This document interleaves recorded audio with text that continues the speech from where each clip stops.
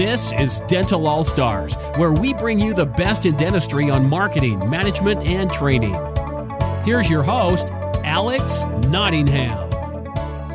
Our topic is the 3 secrets of companies that really scale. Our guest is Bill Gallagher. Bill is a top-rated business coach with 36 years of experience specializing in helping CEOs and entrepreneurs achieve accelerated growth, regain work-life balance, and optimize leadership skills.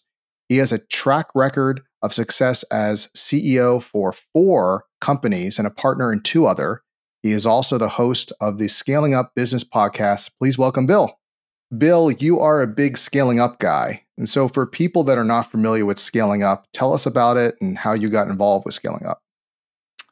So scaling up is a kind of an open framework, best of practices around high growth companies. And it started years ago by a guy named Verne Harnish, my friend and mentor, around the Entrepreneurs Organization, then the Young Entrepreneurs Organization. And they had a program at MIT called the Birthing of Giants.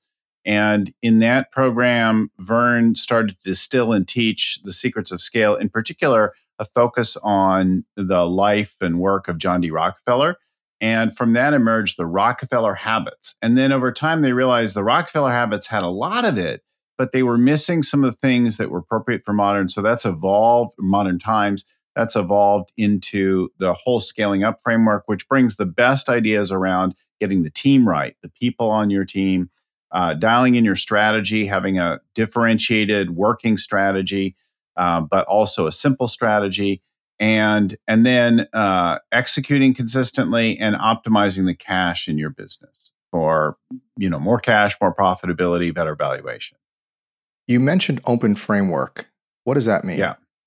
Well, so there's a lot of people who talk about and have things around teams and growth and strategy and things like that.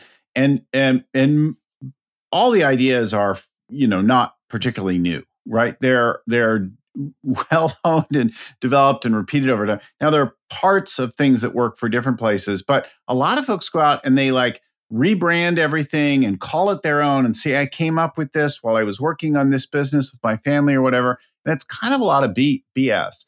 And what I really have always loved about Verne Harnish and the Scaling Up framework is Verne is like, I learned this from Jim Collins. I learned this from Pat Lencioni. Here's what we can learn from Marshall Goldsmith. That kind of attribution and honoring intellectual property creators, right? I have always had a deep respect for.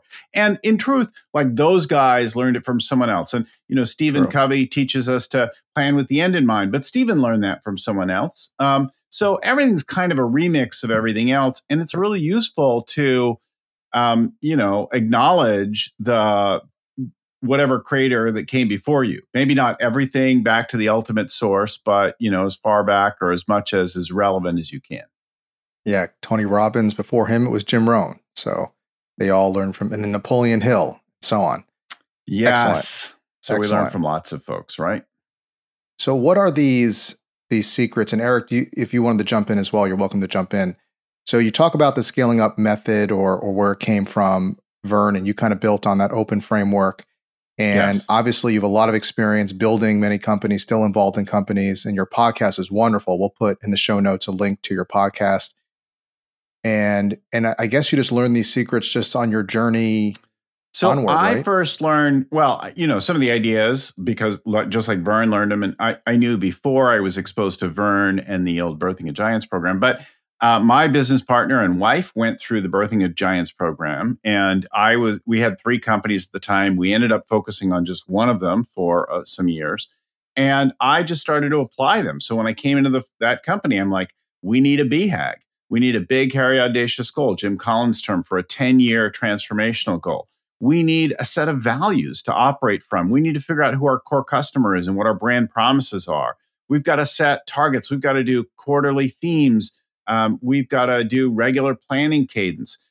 We need scorecards and scoreboards. We need daily huddles. We need to put in all these kinds of things to run this business well if I'm going to grow it to the place that I'd like to grow it to, right? So I went to work on applying those. And I'll be really honest, I did some of them really well. And there was a lot of others that I did poorly, some of which cost me millions of dollars of painful mistakes in that process. So I didn't do it all perfectly. And I still don't to this day, right? I'm still, even now, years later, I'm still a student of the process, but I learned it and applied it first as a CEO. Then I started coaching a little bit on the side. And then I went full-time as a coach. And for 10 years, I've been a full-time coach all over the world. And I've worked with thousands of companies now. And the experience that I have as a coach far surpasses the experience as a CEO. And has given me a much broader picture of what can go right and what can go wrong in doing some of these things and trying to grow your business. Along the way, I've noticed things that work particularly well. What stands out? So we've got, the 10 Rockefeller habits, and we've got 4 decisions, and we've got multiple tools within those. But what are the things that really separate companies that grow nicely from the ones that really scale? And that was kind of the focus of what I said would be useful to share with people that I've been talking about more lately. What are these secrets of the companies that really scale? And there's really 3 things, right? There's the first thing is transformational goals, like big thinking. It's really hard to double your company. It's actually easier to double your company if you're playing a 100x or a 10x kind of game. So that's the first one I to talk a little bit more about that. The other thing is you got to set in like a predictable cadence of working on the business, not leave working on the business until later or last or after every other emergency supplier, customer, like whatever, which is the more common thing and something I have done sometimes, to be honest. And then the last thing is get a coach. No high-performing athlete ever, even low-performing athletes all have a coach. And yet in business, entrepreneurs again and again try to go it alone, try to figure it out on their own, have a don't tell me what to do kind of mindset. And it just makes your life harder. And it takes you longer to figure stuff out than getting a coach. And it's not because, and obviously this is pretty self-serving, right? I'm a coach. All right. So I make my living and my money and my fulfillment in life is the work I do as a coach. And so I'm telling everybody to coach. But one, I have lots of coaches myself. And then 2 is that I've benefited from having a coach, and I can't work with everybody. So I'm not saying hire me necessarily, but find somebody that you're willing to empower as a coach and have that. So the first one, right, is that transformational thinking, right? Is that what you want to ask about? Yeah. What I'd like to do is, before we get to the 3, because actually the third we're going to cover in another podcast we're going to do together. Okay, we're going to go into detail about coaching because I have our president of coaching. We're going to go into that. And I have a question, and I think Eric has his finger up too. Yeah. Can you just review, for those that are listening, about scaling up? There are 4. Just review the 4 key principles in your methodology. 4 decision areas. Yes. 4 decision areas. So people, strategy, execution, cash. So people is, do we have the right people on the team to grow this company, right? Can I attract and retain people? Can I engage people? So it's getting the team right.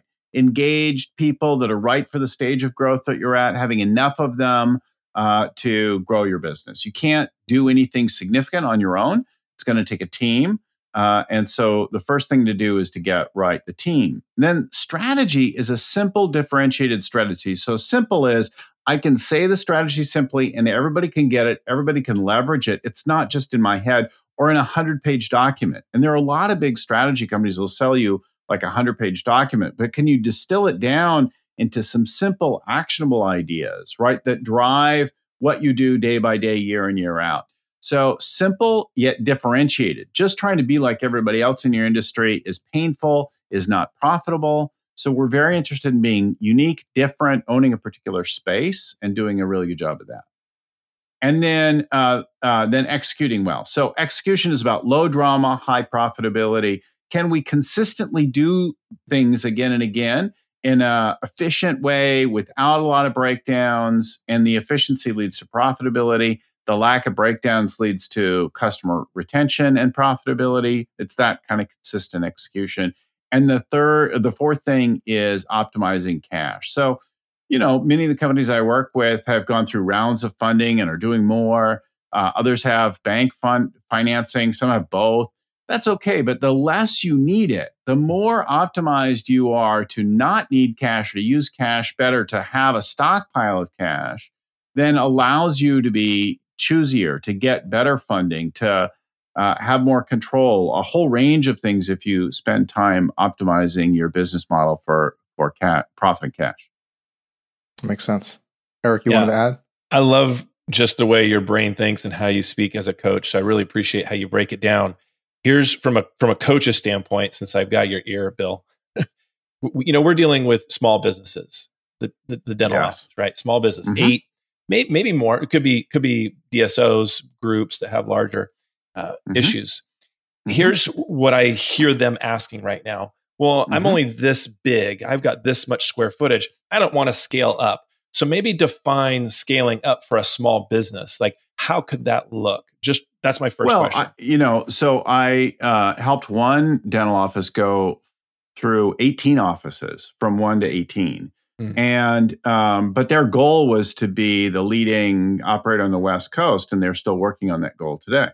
So and competing with some of the national dental groups. And I helped with another one go from 1 to 4 offices. And again, they want to own a particular area, region, and be known for a certain category of customer or type of dentistry, right? So there's always something to create. But in each case, thinking about that future state, where do you want to go? When do you sell or exit this business? Or if you're never going to do it, are you developing your kids? Are you developing your leadership team? Think way, way out, right? Not just about the problems of tomorrow or the next 5 years, but imagine like your whole life. Where does this fit? What would you like? And, it's going to go not the way you imagine it. But if you spend time actively imagining and thinking about it, you'll make different choices than if you just try to solve the problems of today. If you try to solve the problems of today now, from the lens of now, looking backward only, sometimes you chase things that would be better to walk away from, right? You work on things that would be better to shut down. Yeah, perfect example of that is doctor has an associate, and this lead doctor, as a producer, is suffering because he can't let go of how poorly his associate is performing. And it's a 2-for-1 because my associate's not performing, and so therefore I'm not performing because I don't have the ability to coach this person well enough to also focus on my part of the business as well. Totally get that.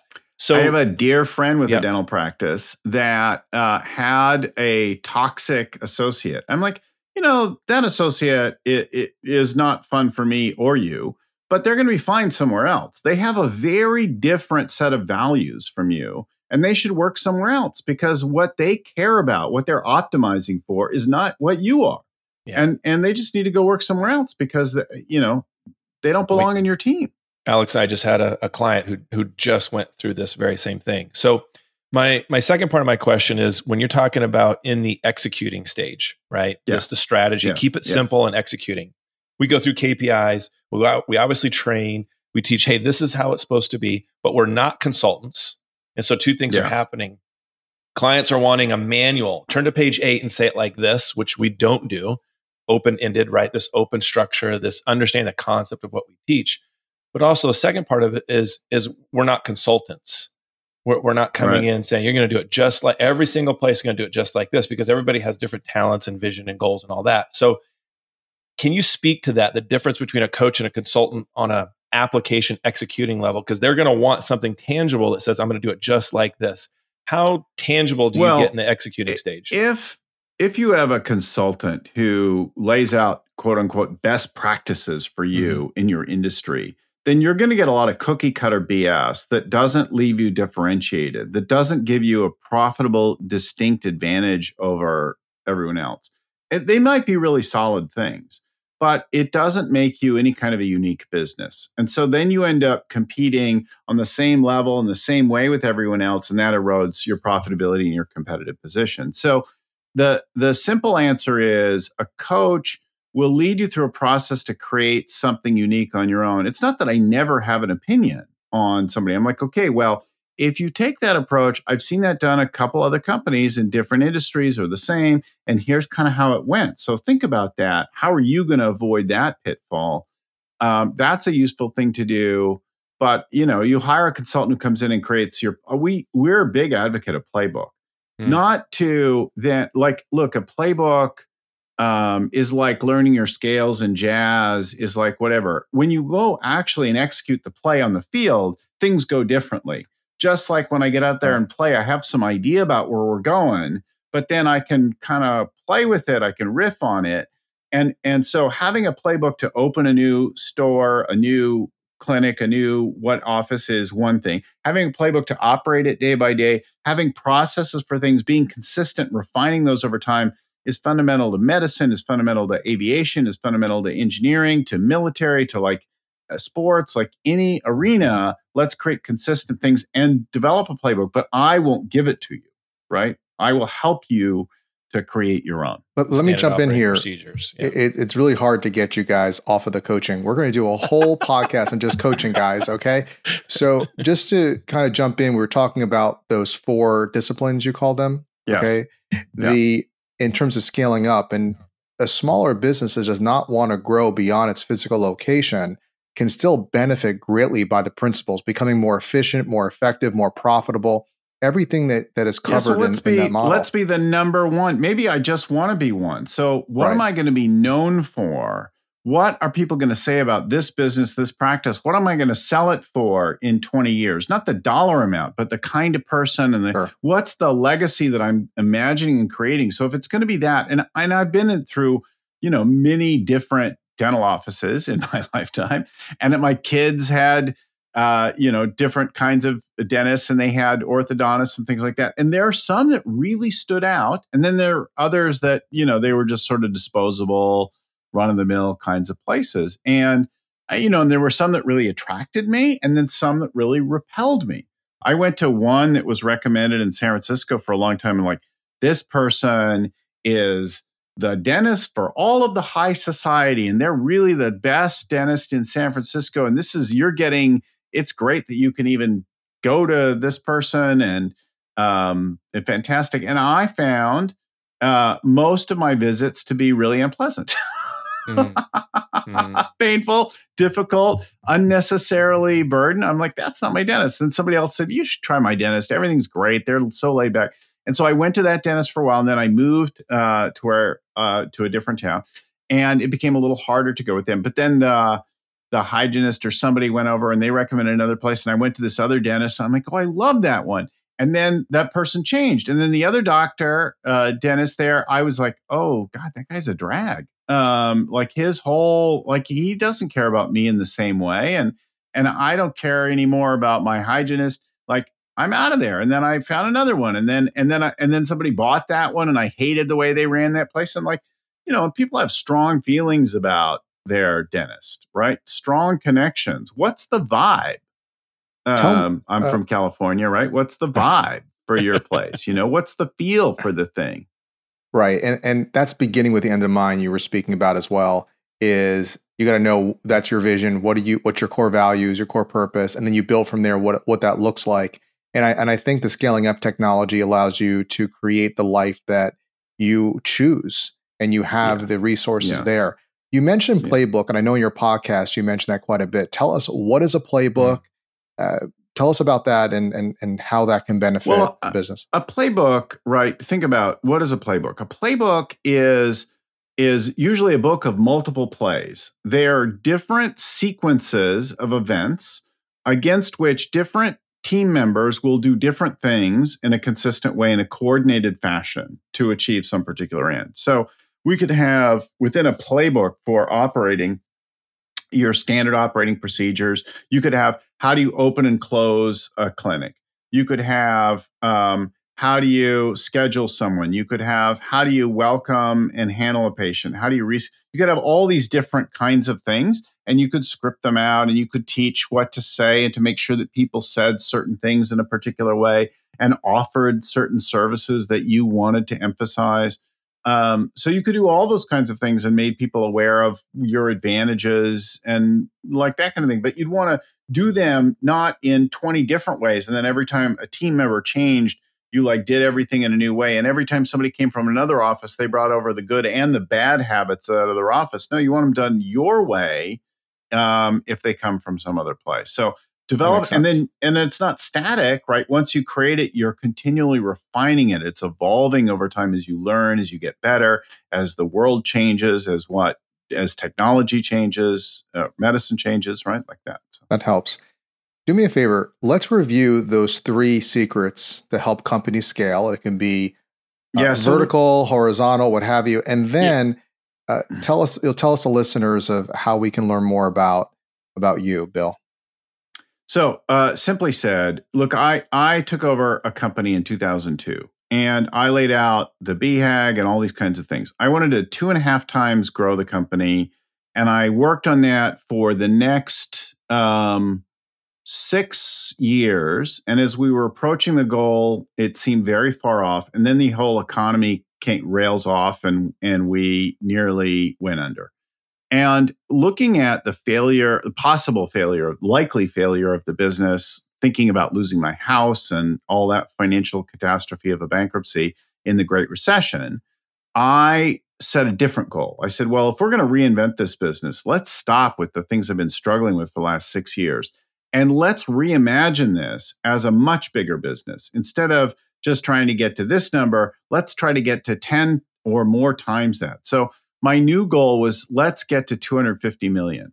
And that was a much bigger number, much bigger game to play. And I started to reimagine everything along with the team, right? It wasn't just me in the ivory tower, but all of us working together. What would it be like to 10x this business or 100x this business?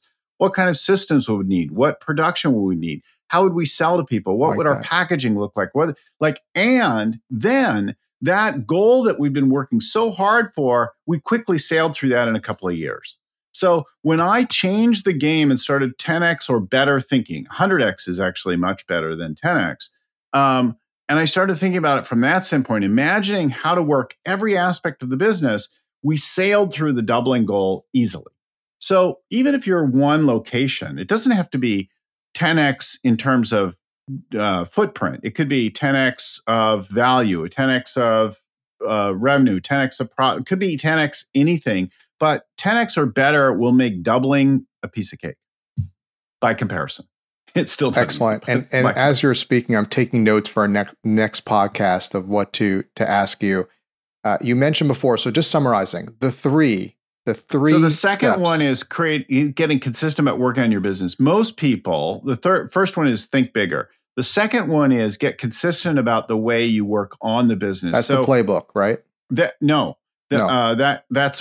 embedded. But the key thing is people go to work on their business after every customer, after every prospect, after every supplier, after every employee, and they don't prioritize it. So when I say work on the business first and get a consistent rhythm going, I'm talking about doing an annual plan on a consistent basis, on time, ready to go, either just before or right at the beginning of the year. I'm talking about doing a quarterly update and then creating quarterly priorities and plans and a theme every quarter. I'm talking about having a weekly meeting to check in on how we're doing on the quarter goals and see, are we tracking them? I'm talking about daily huddles for each and every shift or for the whole business to open the day and get on the same page. I'm talking about that kind of consistency with dashboards, scoreboards, things like that tie together and that keep you on track to that big, hairy, audacious goal. So we got this big thing, and then, life happens, things break down, we go faster, sometimes slower, other times.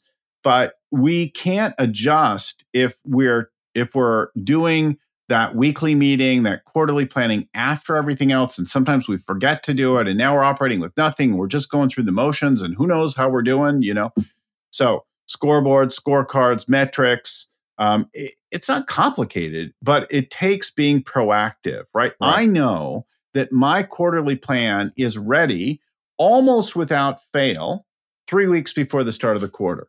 Wow. And most of my teams are ready by the second week of the quarter. So somewhere between 3 weeks before and 2 weeks after the quarter turn, people have a plan. Well, everybody knows their role.